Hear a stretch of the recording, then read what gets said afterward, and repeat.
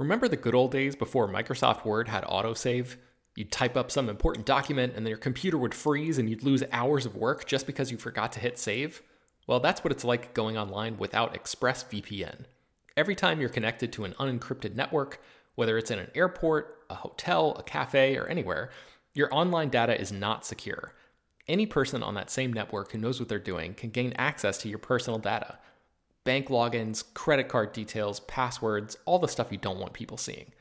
Unfortunately, hacking has become much easier than it used to be. People don't even have to be exceptionally skilled to do it, and there's a lot of money to be made by selling your information on the dark web.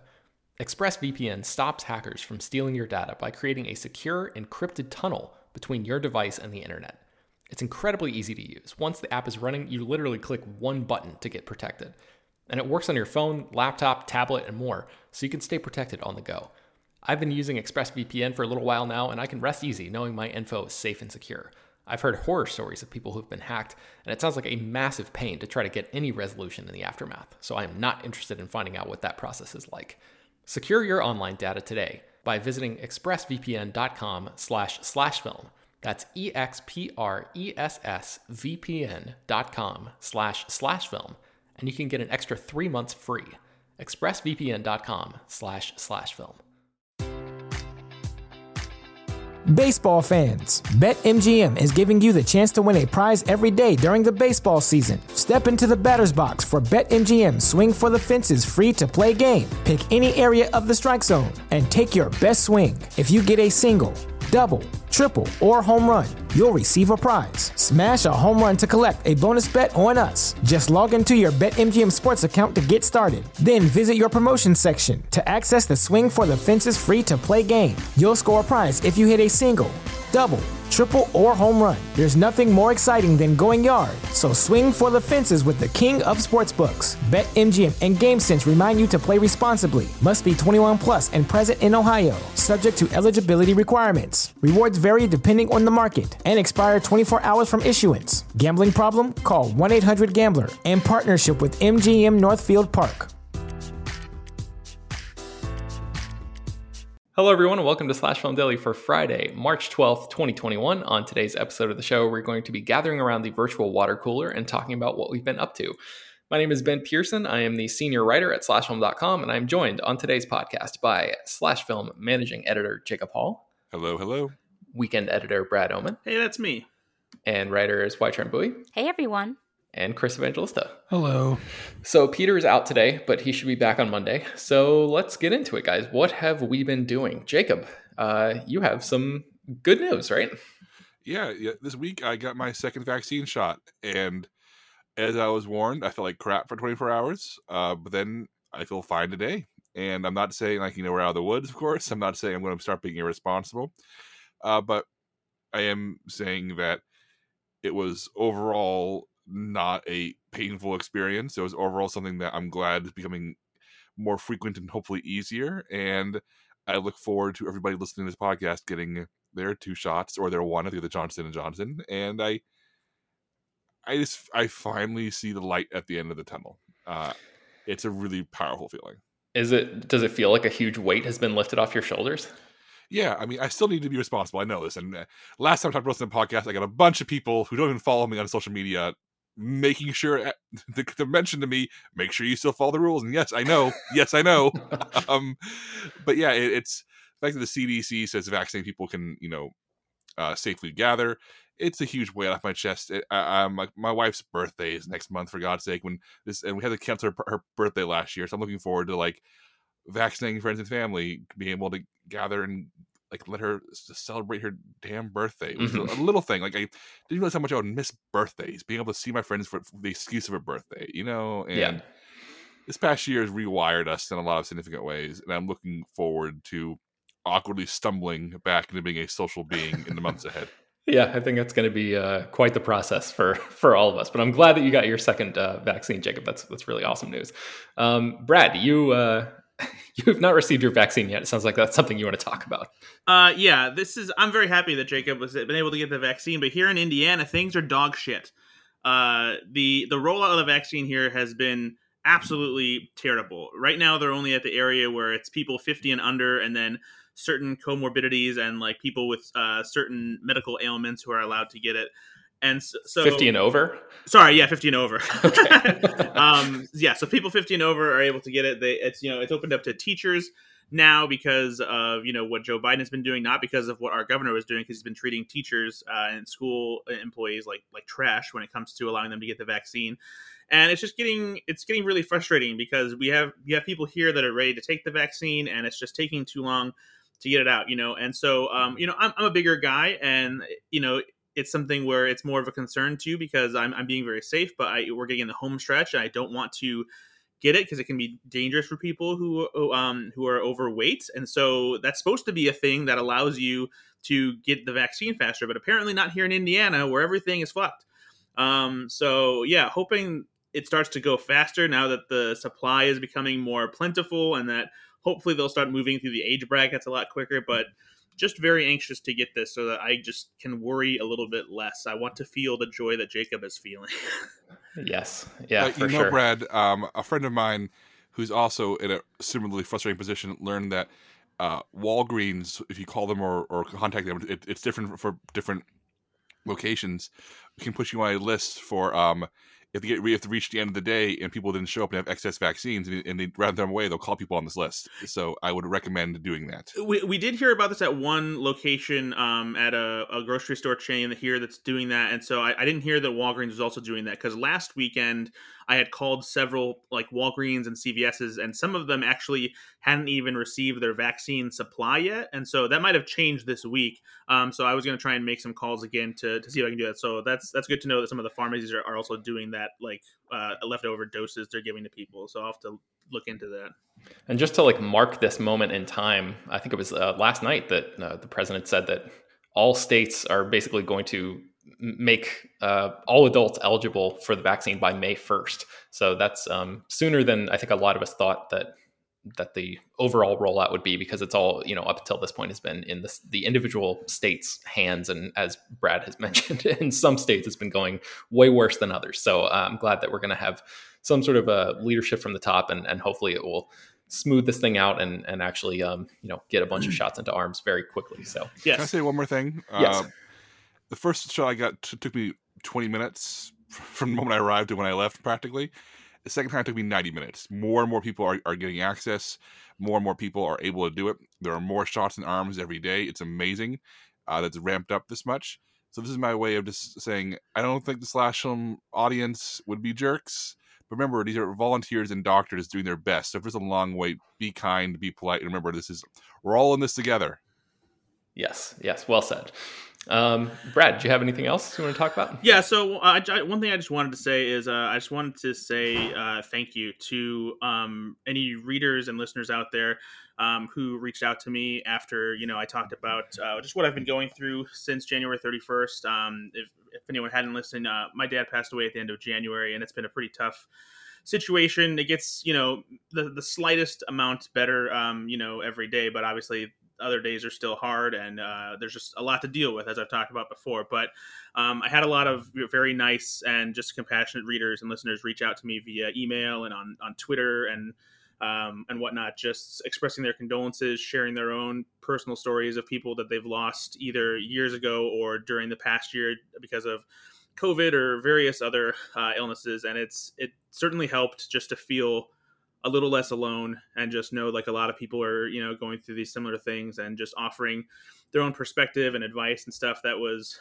very helpful. So if you're one of those people, thank you very much for reaching out. It was immensely helpful. And I respond. If I missed responding to you, I hope I didn't, because there were a lot of emails that come in, but I'm pretty sure I was able to respond to each and every one of you. And if I didn't, I apologize. I'm sorry. Just know that I did see it.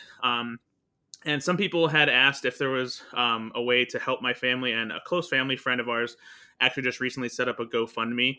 So if you would like to contribute it in some way, it's just mostly just to help my mom during this difficult situation. And so you can find a link to that on my Twitter at Ethan_Anderton. And it was also tweeted out through the Slash Film account. So if you're able to contribute in some way, we would be eternally grateful for that. It's just it's a tough time. So anything helps. Yeah, I'll put that link in the show notes for this page too, so people can find it super easy that way. All right, great. So let's go into what we've been reading. I recently read Killers of the Flower Moon, The Osage Murders and the Birth of the FBI, which is written by David Gran and is soon being turned into a movie directed by Martin Scorsese and starring Jesse Plemons, Leonardo DiCaprio, and Robert De Niro. Chris and Jacob, I think, have both read this book, and I was interested in it. My wife actually got it because she was interested in the topic, the subject matter as well. Really fascinating stuff. And, I don't think I'd ever even heard of the Osage people, let alone that they were, some of the most wealthy people in this entire country in the early 1920s because of the oil deposits that were found on the land that they were essentially like forced onto. But man, just like a really fascinating blend of history and terrible, terrible murders and the confluence of these events and as the subtitle indicates, the birth of the FBI, the sort of rise of J. Edgar Hoover and his whole organization and sort of the nationalization of policing and all of these topics sort of come together in this kind of amazing story. Chris, I remember you saying that you enjoyed the subject matter, but you were not necessarily a fan of like the way that this book was written. And I'm curious if you, now that I've read the book and can personally benefit from understanding a little bit more of what you're talking about, if you could elaborate on that just a little bit. I don't know. It's weird, man, because I really like David Gran's book. I forget what I think it's going to call, like The Devil and Sherlock Holmes. He has this book of essays. That's the one. And that book is so fucking good. It's like one of the best books I've ever read. So I like his writing, and I really found this subject matter fascinating because, like you, Ben, I didn't really know anything about this, and I can't wait for the movie because I love me some Martin Scorsese. But I don't know, just something about the book didn't hook me, and I'm probably going to go back and reread it before the movie comes out, just so it's fresher in my memory, and maybe I'll like it more the second time. But just something about it when I read it, I was like, I should be enjoying this, but I'm not, and I can't figure out why. So I don't know if it was just like, I don't know, maybe I was in a weird mood when I was reading it. I don't know, but I just didn't love it.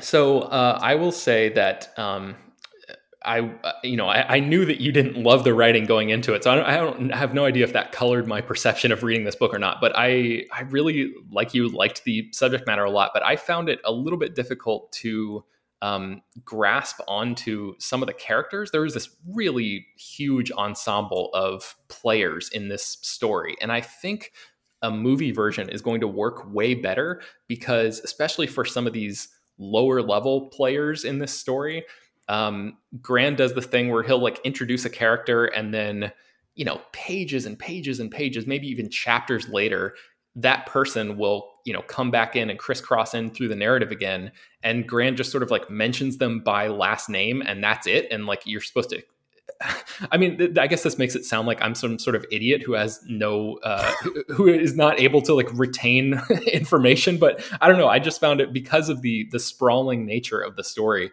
I found it a little bit difficult to track some of these people and be like, wait a second, who is that? And that's the kind of thing that I think will work really, way better in movie form, where it's like, oh, it's that actor again. I think that's dead on, Ben. And I also think David Gran, as great a writer is he has a tendency to like, get lost in the weeds, I guess. Like, he's so interested in like filling in the blanks, and like he goes off on these like tangents that really aren't really related to the main story. They're more like a history lesson. And like, while that's fascinating, a part of me is like, man, get back to the story. That's what I'm here for, Yeah.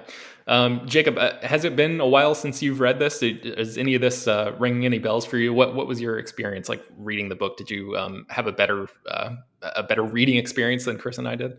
You both are crazy. This book's great. David Gran is the best writer of nonfiction, or at least non-entertainment nonfiction alive today. I think everything he's written has been outstanding. In fact, I just finished reading a novella-length article of his from 2001. That's how far back from him I enjoy reading.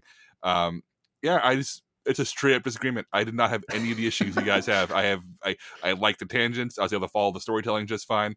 But I will say that The Devil and Sherlock Holmes, this collection of shorter essays and investigations, is one of the top 10 best books I have ever read. So definitely read that one before you read Killers of the Flower Moon. All right. Well, I mean, with such high praise from both you and Chris, I'm definitely adding that to my list. So, okay, that is all I've been reading. Jacob, what have you been reading? I started reading Mark Harris's Mike Nichols biography titled Mike Nichols: A Life. And it's not that I am especially I would not normally set out to read a Mike Nichols biography. He's best known for film fans, for directing movies like The Graduate, for which he won the Oscar, like The Birdcage, Charlie Wilson's War.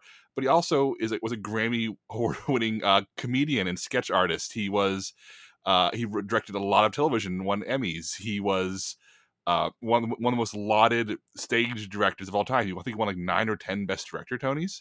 And I did not realize I would be as interested in Mike Nichols until I started reading this book. And that's because Mark Harris, he's up there with David Grann. He's one of the best writers of nonfiction alive today.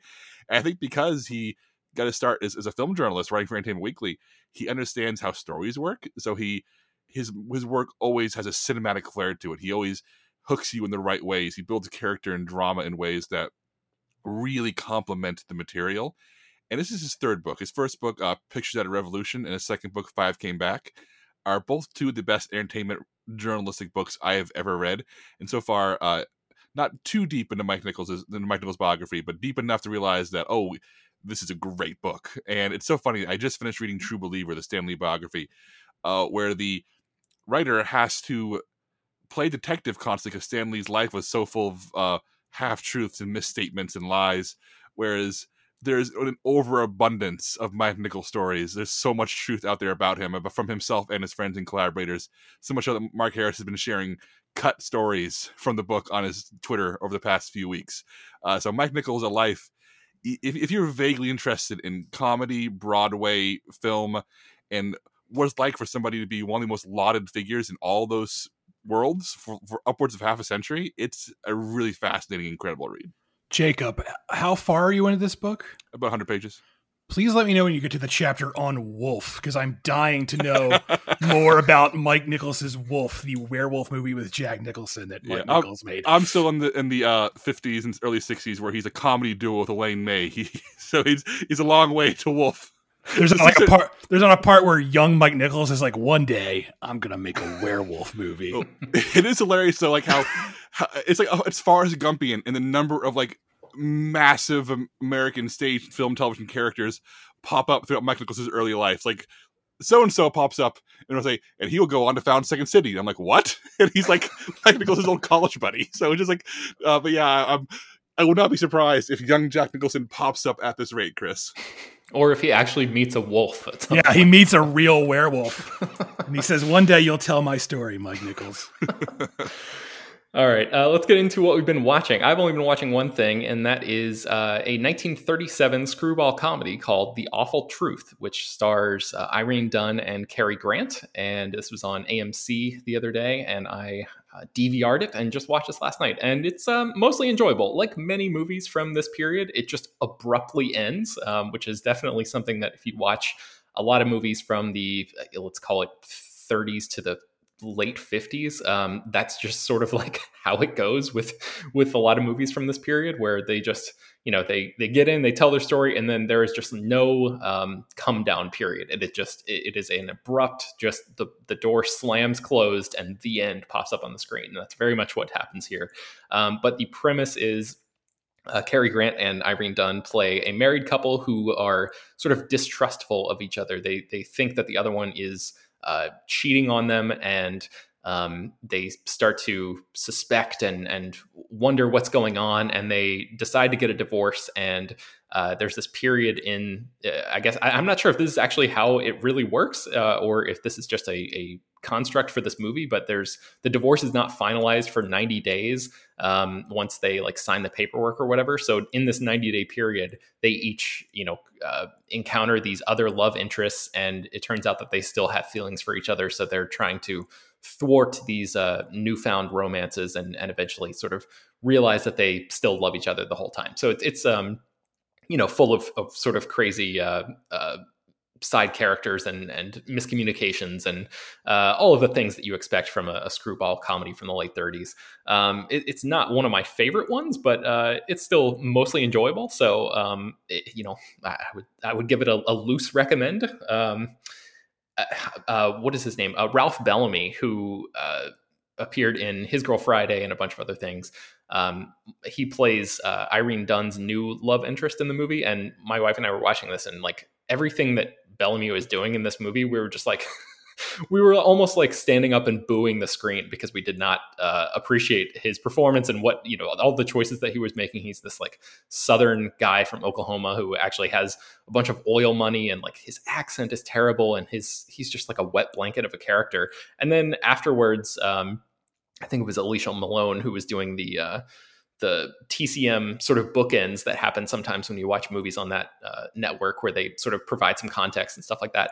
And she was saying that Ralph Bellamy got an Oscar nomination for this. And I was like, oh my God. Like, I mean, that is just completely baffling after watching that movie and just thinking that that was a lauded performance for that era. But yeah, so a little bit of a disconnect there. And then the one other thing that I just wanted to mention really quickly is the director, Leo McCarey, evidently was sort of a pioneer in or maybe not a full pioneer, but was doing something that Judd Apatow would popularize many, many, many years later, which was like encouraging improvisation on the set. This movie has actually it's based on a play, and it had actually, by the time this film was made, been made twice before. So I guess in an effort to sort of like switch things up and just like liven up the story a little bit, McCarey would encourage Dunn and Grant and the rest of the cast to improvise on during the takes. And that was something that evidently Cary Grant was not thrilled with. He was like not confident in his abilities in that department at that point in his career. I think he was only like 33 years old when he was making this movie.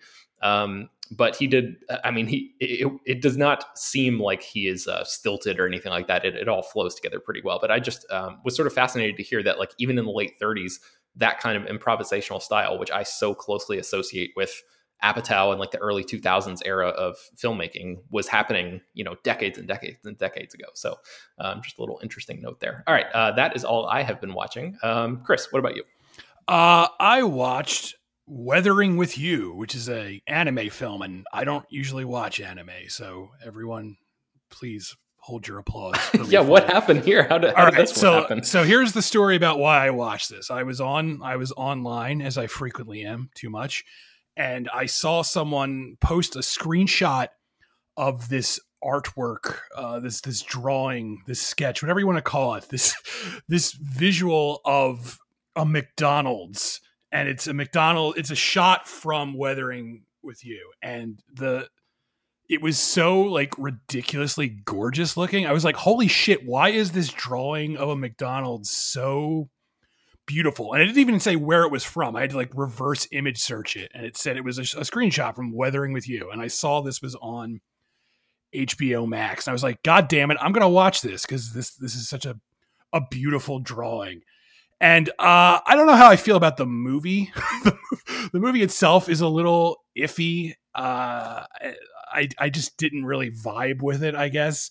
And to be clear, I watched the English dub version because that's the one that immediately started playing, and I was too lazy to check and see if the original version was on there. So maybe it's better in the original language, but I didn't love it plot wise, but man, it's visually just incredible. Like the most mundane things, just a drawing of like a desk or an office building, like stuff that, wouldn't look beautiful in real life, just looks visually stunning in this film. So from a purely artistic standpoint, I was like, wow, this looks great, but I didn't love the movie. So there you have it. That's the one thing that got me to finally watch anime is a drawing of McDonald's. So thank you, whoever posted that. I just think it's really funny. This is a film directed by Makoto Shinkai, who directed Your Name, the really big anime hit from however many years ago now, that Ben really loves, and that I think turned a lot of people onto anime films in general outside of Studio Ghibli. And Weathering with You is his follow-up, which was highly anticipated and kind of a disappointment. So it's kind of funny that this is your first Makoto Shinkai film and not his much more famous, much more well-regarded one. Yes, that. If that were on HBO Max, I would watch it, but it's not. So I was stuck with this. Yeah, it's fine. All the work I've been doing, and this is what gets you to watch anime. Whatever, it's fine. It's McDonald's versus HT. Look, What are you gonna HT, do? if you had just shown me that drawing of McDonald's, it would have happened sooner. But All right, what else have you been watching, Chris? I watched A Glitch in the Matrix, which is a documentary you mentioned watching a while ago, Ben. And oh man, I don't know how I feel about this. This has a fascinating topic, and it's about people who believe we're living in a simulation. And I'm frankly shocked that you even watched this, Chris, because like it just seems like a topic that would turn you off so hard. No, I think the topic is fascinating, and I like the idea of exploring it. But god damn it, I hate the way this documentary approaches it. First of all, I don't know if I'm just becoming like an old man or what, but this movie is way too fucking loud. There's no reason for a documentary to be this loud and in your face. Like there's constant just noise and this soundtrack that's just like booming, and there's all this like bullshit going on where it's like for some reason everyone who's interviewed is represented by this like CGI avatar, and I guess that's to make it like, oh, we're living in the Matrix, and it's like, I hate it. Was just driving me fucking insane. Like it would like cut to a guy and he's like represented by this like weird space alien with his brain in a jar. And I'm just like, why is everything in this movie so extreme? It was like so in your face. It was like, it was the equivalent of like someone like screaming this topic to you in your ear. Like you're like someone literally like grabbing you by the shoulders and being like, hey, I'm going to tell you about his theory. And it's just like, I was like, I hate this. So I want someone to tackle this theory in a better, more subdued way, because I didn't need it to be. Am I crazy, Ben? Do you think this movie was like as in your face as I'm making it sound? Like it really felt like someone was like hitting me over the head for like 2 hours. It kind of felt like Rodney Asher, the director, didn't feel like the topic was enough on its own, so he had to do all this extra stuff to make it right. I guess interesting for people. And I think he misjudges that. I think if you turn on this movie, you are interested in, like, you're inherently interested in the topic. And then, yeah, like you said, that there's so much like style on top of it that a lot of that didn't really work for me, but it didn't bother me quite as much as it sounds like it sort of irked you. But yeah, I had my own like issues with that I talked about at length, like, especially with the last half of the movie, like that whole part about the guy in the Matrix, like the being influenced by the music and the murders of his family and all that kind of stuff. I was just not like a huge fan of the way that the film presented that. But what did you make of that section of the movie? I mean, I kind of wanted like a whole movie about that, but again, done in a better. Because it's like he recreates the murders with like CGI, and I was like, this seems in very poor taste. I don't know, And for the record, I like documentaries that try something new, because so many documentaries feel like they're made on like an assembly line these days, where it's like you got drone shots of an establishing place, and then it's people talking head interviews where everyone's sitting in front of a neutral background, and then there are archival footage, and it's Don't like, forget the photo of the happy family that suddenly turned into a negative. Yes, and like the camera will slowly zoom in on that photo. It's so many documentary. It's basically like the Ken Burns style, and Ken Burns, it's like Ken Burns and Ken Burns sort of like, he didn't invent it, but he popularized it, and everyone was like, we need to make our documentaries look like this, and it's like, no, you can do exciting and different things with documentaries. I'm all for that idea, but this was like a bridge too far for me. I wanted to tell this movie to calm down, basically. It was like, this movie needs to ease up a little because it's driving me fucking insane. Maybe that's the point. Maybe it's to make me wake up and realize I too am living in the Matrix. So I think this movie is available for people to rent right now, right? Yeah, I reached out to get a screener of it because I can do that because I'm special. But yeah, I think you can rent it on VOD. Okay, so that's called A Glitch in the Matrix. Right. What else have you been watching, Chris? Yeah, and finally, so Disney Plus finally added the original Muppet Show, and I was like, oh boy, I'm excited because I love the Muppets. And I rewatched some episodes, and they hold up. They're funny, they're charming, but I have this pet peeve, if you will, that I really can't stomach laugh tracks, especially if they're, canned laugh tracks. And the Muppet Show is like wall to wall canned laughter where it's just like, ha ha ha ha ha. And I can't, as much as I love the Muppets, just rewatching it now, I was just like irked. And it's like to the point where it's so prevalent that it's just distracting. There's even like an episode, like I watched the Steve Martin episode where Steve Martin is hosting. And the premise of that episode is Kermit like sends the Muppet Show audience home. He literally sends them home because they have to do like tryouts for new Muppets on the show.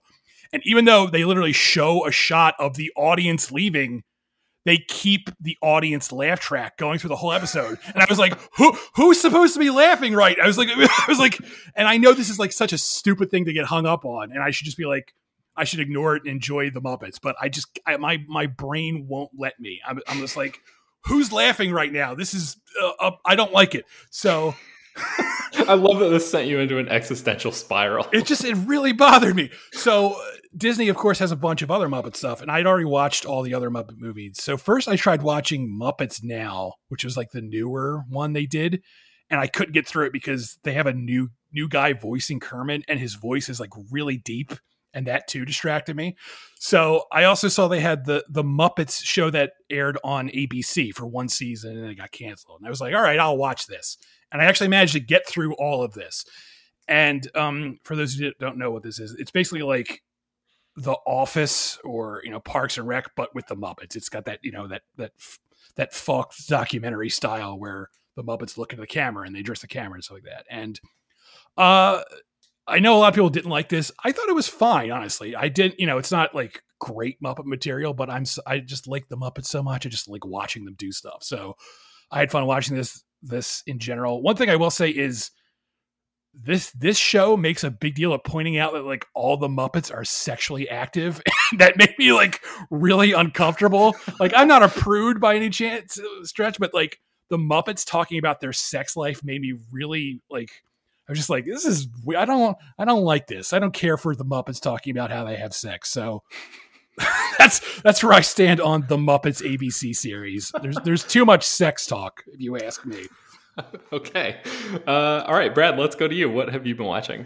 I watched Coming to America, the number 2 America, the sequel that's available on Amazon Prime. I am a huge fan of the original Coming to America. It's a movie that I grew up watching, probably saw it too young, just because my parents were awesome.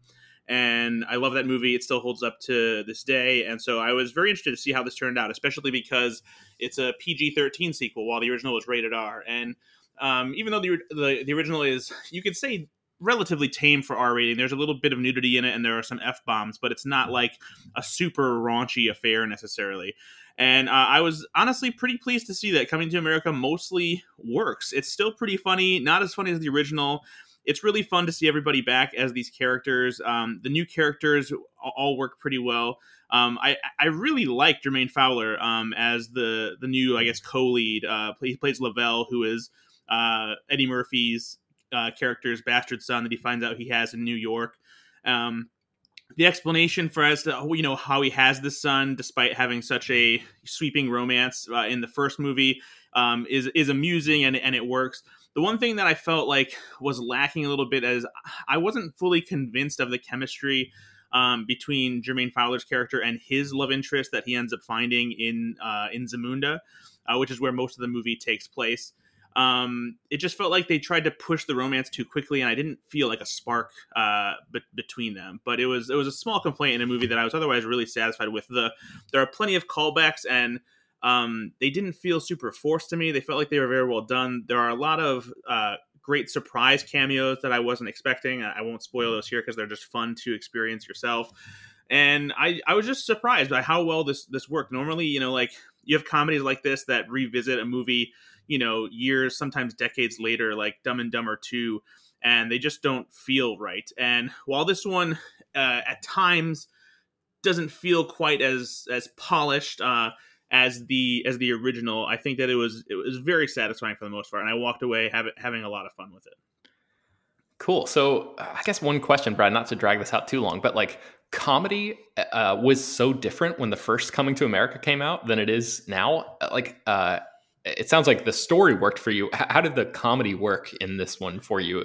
Were they able to sort of, did it feel of a piece, or did it feel separate but it still worked? Like, what's your take on that? It's not as edgy. It's definitely a little more family friendly, but it doesn't necessarily lose its teeth I would say. But it's, yeah, I would say that they don't like touch as much of the same, I guess, edgy material as the original did, but they fit in a lot of good gags just because of how, fun the new cast is, because Leslie Jones and Tracy Morgan are part of it, and it feels a little bit different, but not so much that it feels removed from the original. Cool. What else have you been watching? I also watched Raya and the Last Dragon. I finally got around to watching this on Disney Plus, and this was a really good fantasy adventure. I like the message at its core. I think the animation is stunning. The action sequences in particular, this is some of the coolest action that I've seen in an animated movie like this ever. Like the sword fights between the two lead characters are just incredible. I haven't looked around to see if there's like some kind of making of feature about the choreography for this, or what they did as far as like planning the animation or anything like that. But I was really impressed by these sequences. It has like an Indiana Jones feel, a little bit of like Mad Max here and there. It's just I found myself enjoying it a lot. And one thing I was talking to my girlfriend about this actually, and like the message of the movie, like a lot of Disney movies, is fairly idealistic. And I found myself having trouble wondering like if it's maybe too idealistic, because at its core, it's about, finding trust in people, and despite your differences, and giving people a second chance, and like allowing them to redeem themselves. And I love that message at its core for sure. But relating it to things that have been happening in recent years, I feel like there's the potential for the message to maybe be a little muddled, because there are some people who have differences of what you could call opinion, but I feel like, no, there's no way I'm going to trust that person to do the right thing ever.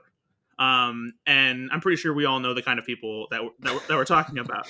And so while I appreciate the sentiment that is at the core of this movie, and it's this idea of just like not judging people because of their background, and not instilling or understanding that ideas are instilled upon people because of how they were raised and their background and that kind of thing. And that includes who they mistrust and how they look upon people. I found myself having a little bit of a disconnect with the overall message about like giving certain people like a level of trust and redemption. And has anybody else seen Raya and like understand like what I'm getting at?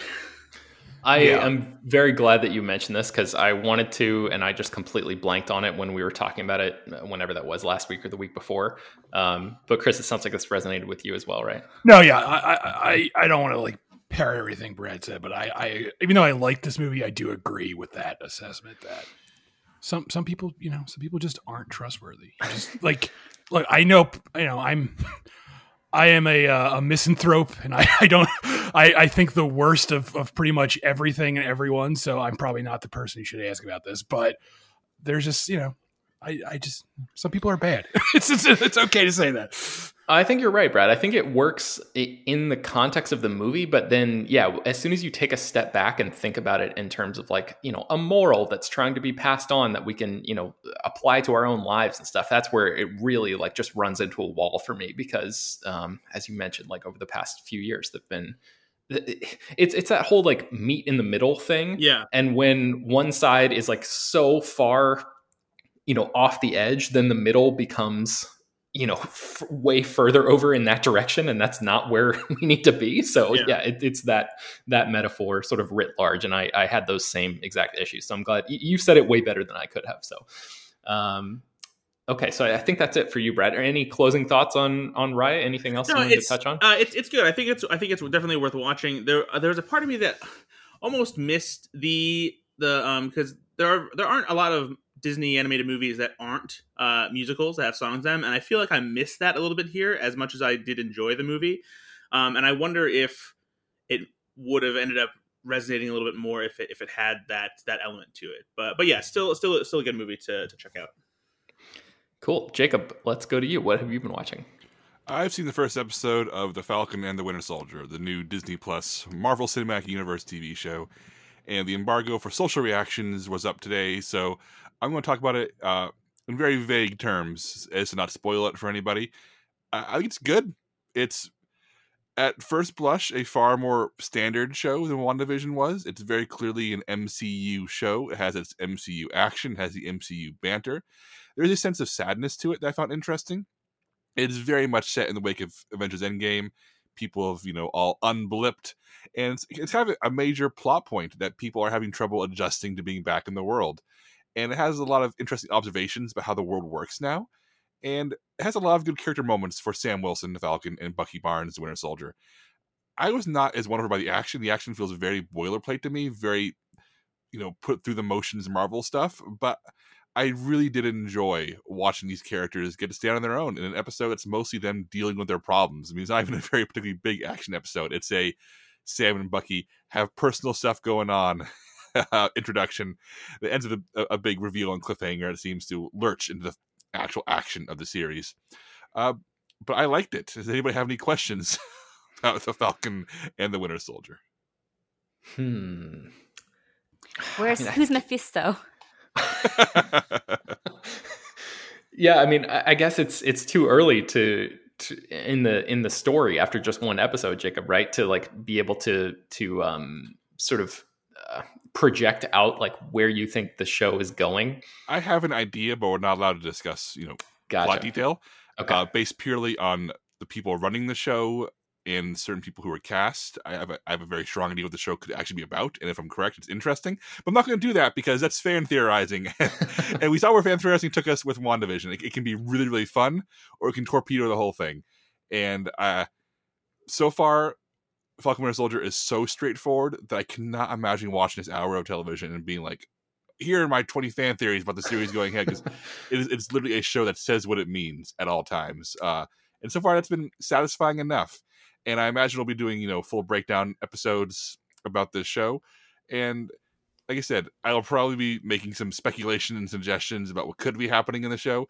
But I really do think that my goal going forward with Marvel coverage is to, take it more in stride. Because as much as I enjoyed speculating about WandaVision, I feel like that fueled something a little rotten. And I want to be the person to tap my brakes on that and be a little more responsible in how I talk about this stuff. I actually have a question, Jake. Yeah. How does the show look visually? Does it have that same like Walmart parking lot color palette that so many Marvel movies have? Because like one of the things I really liked about WandaVision is that it tried to, make itself look interesting. Like how does this show look like visually? It looks a lot like Captain America: The Winter Soldier. Oh no, that's bad. However, I will say that Carrie Scoglin, who directs it, she's a TV veteran, and she uses a lot of interesting close-ups, some handheld camera. It feels very naturalistic in a lot of the dramatic scenes. It feels like it's lit by a lot of natural light. At least that's how it's intended to look. And it feels, when it's not slam, bam, pow, Marvel action, it feels like a very low-key drama in how it's shot. But yes, it has no color in it whatsoever. Oh, that's unfortunate. Hopefully it gets better, because that's unfortunate. All right, what else have you been watching, Jacob?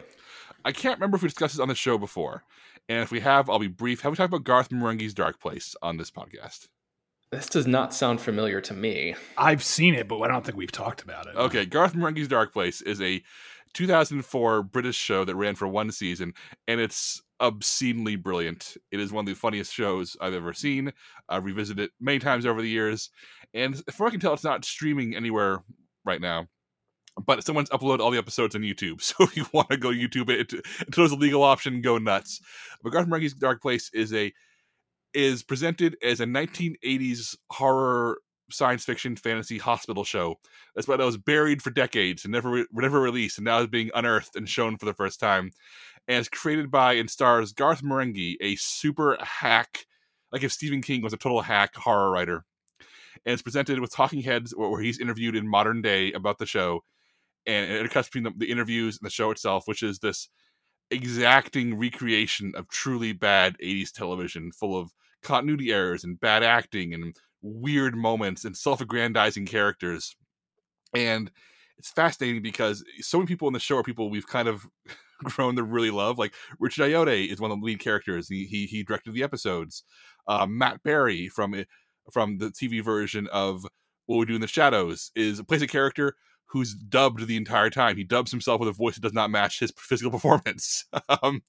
And Matthew Holness, who plays Garth Marenghi, the author who created the series, he would later write and direct a horror movie, Possum, which is a really interesting, strange movie.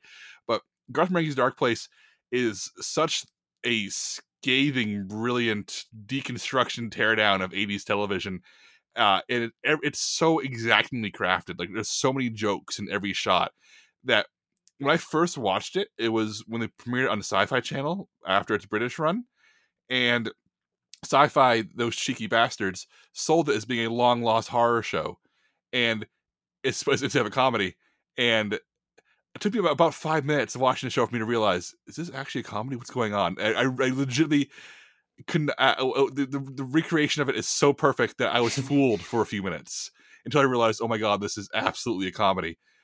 Chris, is Garth Marenghi's Dark Place, all 6 episodes of it, there are no more than 6 episodes, as perfect as I think they are? It's so good. It's one of the, it's one of those great comedies that understands what it's sending up, like, and it understands it in a way that it shows that everyone involved like loves the stuff they're making fun of. And that's like, whenever there's something that's a parody, in my mind, in order for the parody to work, the people doing the parody have to actually love what they're making fun of. And I think that's like the key to, like, this show like loves these hoary horror cliches it's sending up, and it loves that, that cheesy 80s vibe it's sending up, and it does it in a way that's like, I guess respectful is the word. It's respectful to dumb things, and that's why it works so well. And just like there's just so great just like sight gags, and I love that it's only 6 episodes, because it never had a chance to run out of steam. It never had a chance to like, oh, it's spinning its wheels. Like, you get everything you want in those 6 episodes. It's so good. It's definitely worth I don't want to condone piracy, but it's definitely worth watching on YouTube because we have no other access to it here. Yeah, and I would really strongly recommend pulling up the first episode on YouTube, watching the first 5 minutes, and if you watch the opening credits, which come a few minutes into the episode, and you're not sold by the theme song and by the montage in the opening credits, if you're not cackling at that, turn it off. It's fine. But if you laugh at the opening credits, then Garth Marenghi's Dark Place is for you. Okay, and that sounds like it's sort of an interesting like after dinner mint for WandaVision, because of the way that show recreated specific eras of television and stuff too. So might be a good thing to watch in this in between period between this and Falcon and the Winter Soldier. Jacob, you've been watching one more thing though, right? One more thing. Who here has seen the 1997 movie Turbulence? I actually just rewatched this. What is this movie? Ben, you've not seen Turbulence. Oh my goodness. I don't know. That's such a bland title. I may have seen it. Who's in it? What is it? Okay, Turbulence is a film from 1997, directed by Robert Butler, starring Lauren Holly as a flight attendant who's just broken up with her fiance right before Christmas, and she's going on a flight before Christmas. On the same flight with a handful of people on Christmas Eve, they're transporting a serial killer played by Ray Liotta. And would you know it, Ray Liotta escapes. It becomes Die Hard on an airplane where the pilots are dead, where it's flight attendant versus serial killer. Also, the plane is decorated for Christmas, which will never, ever happen in real life, but that's like my favorite detail. It is this 90s serial killer thriller, the woman being stalked by a serial killer, but in a Die Hard scenario, but also like Airport, because who can land the plane? It's all this collisions of things. It's the most 1997 movie you've ever seen. It is very much from the era of post Die Hard ripoffs, but it's just far enough away that's trying to do new things while also trying to bring in Silence of the Lambs or James Patterson movies, while also just, I don't understand this movie or why it exists. It's an incredibly stupid screenplay.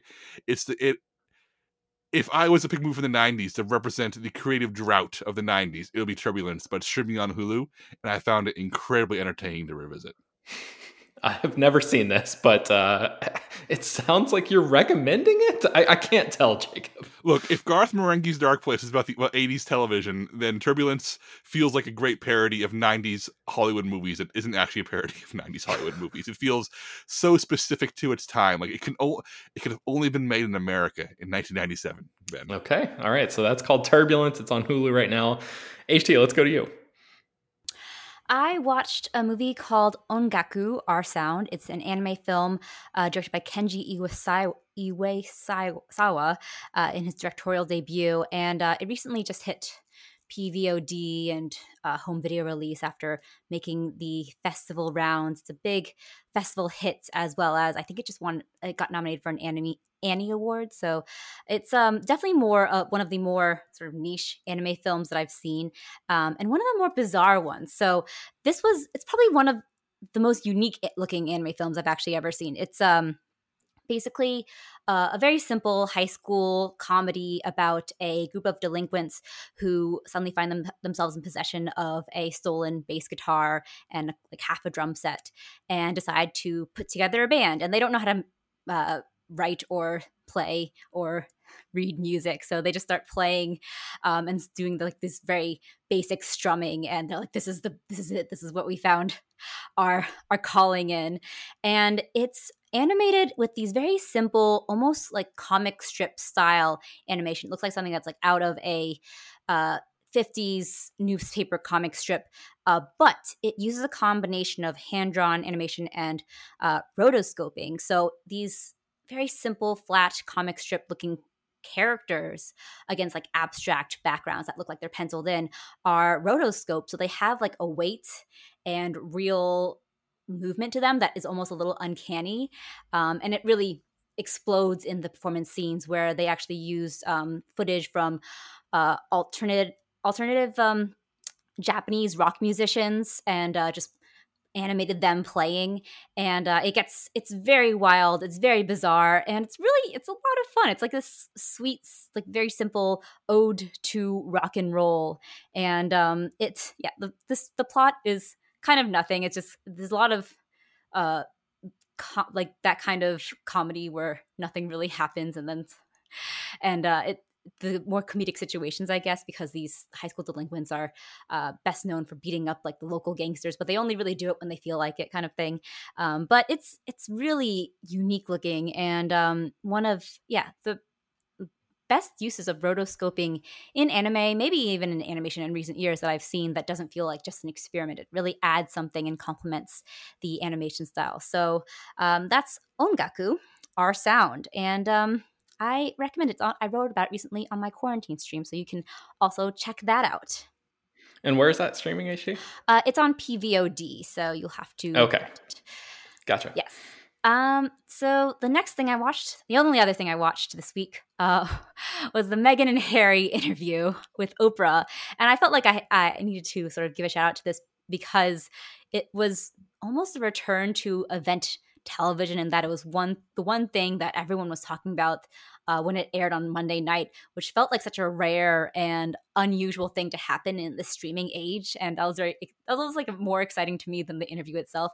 But the interview was great. Like, it was just a great showcase for how brilliant of an interviewer Oprah is. She has like this great empathy, and she feels simultaneously like a friend and a detective and a journalist all at once. And it's just watching her interview, it's like a dance. It's great. She really knows how to open people up and or let things go, or to come back to it, or when to interrupt. Yeah, she's fantastic. But the interview itself was really fantastic as well, because I think Emily Nussbaum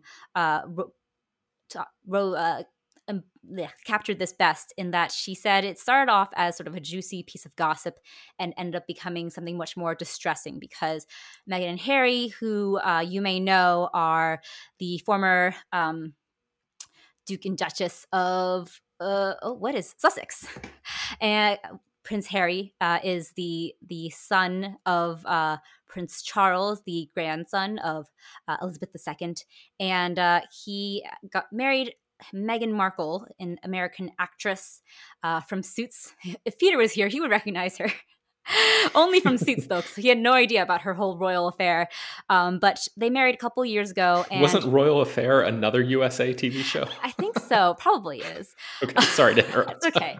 But they got married a couple years ago, and they faced this torrent of racist and like sexist coverage ever since Meghan married into the family. She is the first Black woman to ever marry into the royal family, in addition to being a divorcee. So like two things that the royal family is not a fan of. But it was really just eye-opening to see them talk about this candidly in a way that like they would not have been allowed to when they were part of the royal family after they recently stepped back from the royal duties to the outrage of the British tabloids and media, and just the way that they described the parasocial relationship that the Crown and the tabloids have was very distressing, and a great sort of coincidence that I just recently got to The Crown season 4, like right as this happened, and watching The Crown as I have very slowly over the past several months, it's become really clear how much of an archaic institution it is, and how it hammers out the humanity of these people who may have had good intentions at first, but have become like that part of the monstrous part of that system as well. And seeing that unfold in Harry and Meghan's interview was really, interesting and eye-opening in a way that I probably wouldn't have known as much if I hadn't watched The Crown. Great storytelling about really terribly flawed people, and seeing that play out in Meghan and Harry's interview, and which really acts like a great sequel to The Crown, which will not be covering their story.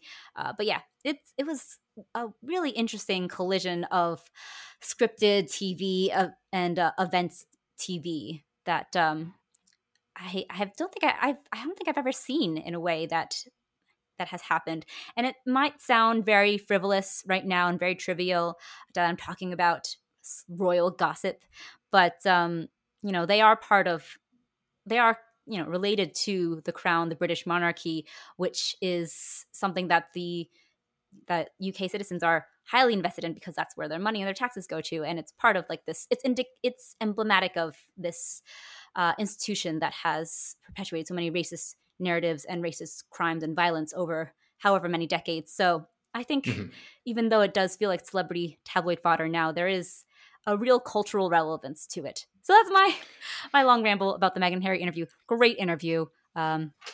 Really eye-opening stuff. Yeah, no, that's great. And I mean, it sounds like it's like worth watching just for the Oprah like journalistic interviewing aspect of it. Even if you're not interested in like the royal stuff at all, just like as a sort of piece of instructive interviewing, like tactics and techniques and all that kind of stuff too. So that's great.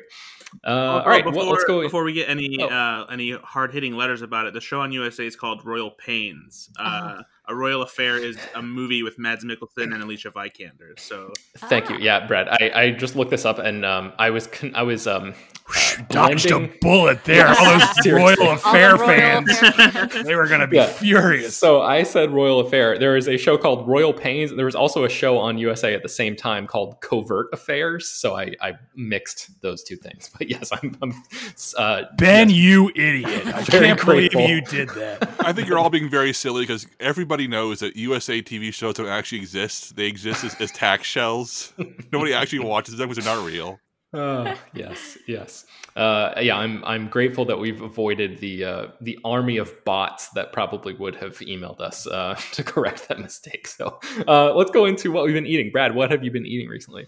I recently stumbled upon the new key lime M&Ms, and they are key lime pie M&Ms rather, and they're pretty good. They're white chocolate instead of milk chocolate. And the flavor is right on. The lime flavor is it's solid. It tastes the same way that lime Jell-O smells, if that makes sense. The lime flavor is right there, and even though there's not that extra touch of like the crumbly crust of the pie. The shell of the M&Ms kind of makes it so that there's like that little bit of crumble in it, you know. And so they're pretty good. I'm not like a huge key lime pie fan in general, but they're solid. And I recently learned that there's key lime pie Kit Kat coming, so I'm gonna have to try those as well. I imagine those would probably be even better since it has the wafer to provide that crumble crust kind of crunch. So I'm interested to try that. And then on a similar path, since it's like there's the Easter and like spring kind of themed candies are out, and one of the new things that Reese's is offering is Mallow Top Reese's Peanut Butter Cups, which it's a Reese's Peanut Butter Cup, but the top layer of chocolate of the cup is like a marshmallow flavored cream chocolate, I guess you could say. And so it adds an interesting dynamic to it, where it's almost like if you had, I guess, like a s'more with a Reese's Peanut Butter Cup instead of a Hershey chocolate piece, which if you haven't tried that, you haven't lived, because mixing up s'mores and putting different kinds of chocolate on s'mores is a game changer. But yeah, they're not bad. I don't think I like them more than regular Reese's Peanut Butter Cups, but they're it adds, like, I guess, you know, a little bit of an Easter touch, since there's so many marshmallow things around Easter, and I hate Peeps, so this is a good way to experience the marshmallow Easter craze and still have something good to go along with it. And then Jacob, I think Reese's Peanut Butter Cups are your favorite candy, right? Like, are you like morally opposed to any alteration to the Reese's Cup formula? A few weeks ago, I would have been morally opposed to these marshmallow ones, but Reese's did announce a all peanut butter cup with a chocolate more peanut butter, and to that I say, nonsense, sir. I will take 1,000 marshmallow cups before I am okay with the all peanut butter one. I think that's an act of cultural terrorism to take the chocolate out of the peanut butter cup. The marshmallow is just a little bit of vandalism. Okay, fair enough. I also tried Nestle Sensations has this new cinnamon toast crunch milk, which it basically tastes like a non-alcoholic rum chata, if you've had that alcoholic beverage before. And so it's the mixture is a little bit more even, I guess you could say, as opposed to like if you had just cinnamon toast crunch in your milk, which makes your milk, you know, taste like cinnamon toast crunch. So the flavor is a little bit more thoroughly spread throughout the milk, and because it's essentially like, I guess, like a melted down milkshake would be the best description of the texture, because I'm pretty sure, I don't know if it's whole milk or if it's 2% milk that they use for that, but you know, if you like cinnamon flavored kinds of things, it's very very good. And then I keep finding cool stuff at Aldi's. They have this like thing that they do called Aldi Favorite Finds, where they have stuff that's like available only for a limited time, and like once it's gone, it's gone. And sometimes it'll come back around like months later or something like that. But they have these new pita puffs that are flavored like pepperoni pizza or cheese pizza. It's from their Clancy's brand of snacks. They have like, it's basically like a generic version where they release a bunch of different kinds of chips under that brand. And I normally don't go out of my way to get like pita chips or pita puffs unless like they are used for dipping in other things. But these are pretty good. They're essentially, they taste like combos, the pizza combos, but just without that savory pizza flavored filling inside of it. I actually think that the cheese pizza ones taste more like the pizza flavor than the pepperoni ones. I don't know if it's just because there's not as much seasoning on the pepperoni ones, because they don't look like they're quite covered as well as the cheese pizza ones. But it's the kind of thing too where it doesn't really taste like pizza. It just tastes vaguely like pizza sauce seasoning, essentially, which is, you know, if you've ever had pepperoni pizza combos or the supreme pizza combos, then you know exactly what I'm talking about. But they're not bad. I think that I haven't tried this yet, but I would like to like find something to dip them in, whether it's like marinara sauce or like a cheese dip or something like that. I think they'd be pretty good. Okay. All right. I think that's going to bring us to the end of today's episode of Slash Film Daily. You can find this show published every weekday, bringing you the most exciting news from the world of movies and TV, as well as deeper dives into the great features that you can find at slashfilm.com. You can subscribe to the show on Apple, Google, Overcast, Spotify, all of the popular podcast apps, and send your feedback, questions, comments, and concerns, and mailbag topics. I think we're empty in the mailbag topics department, so please send those in to us at peter@slashfilm.com. Make sure to leave your name and general geographic location in case we mention your email on the air.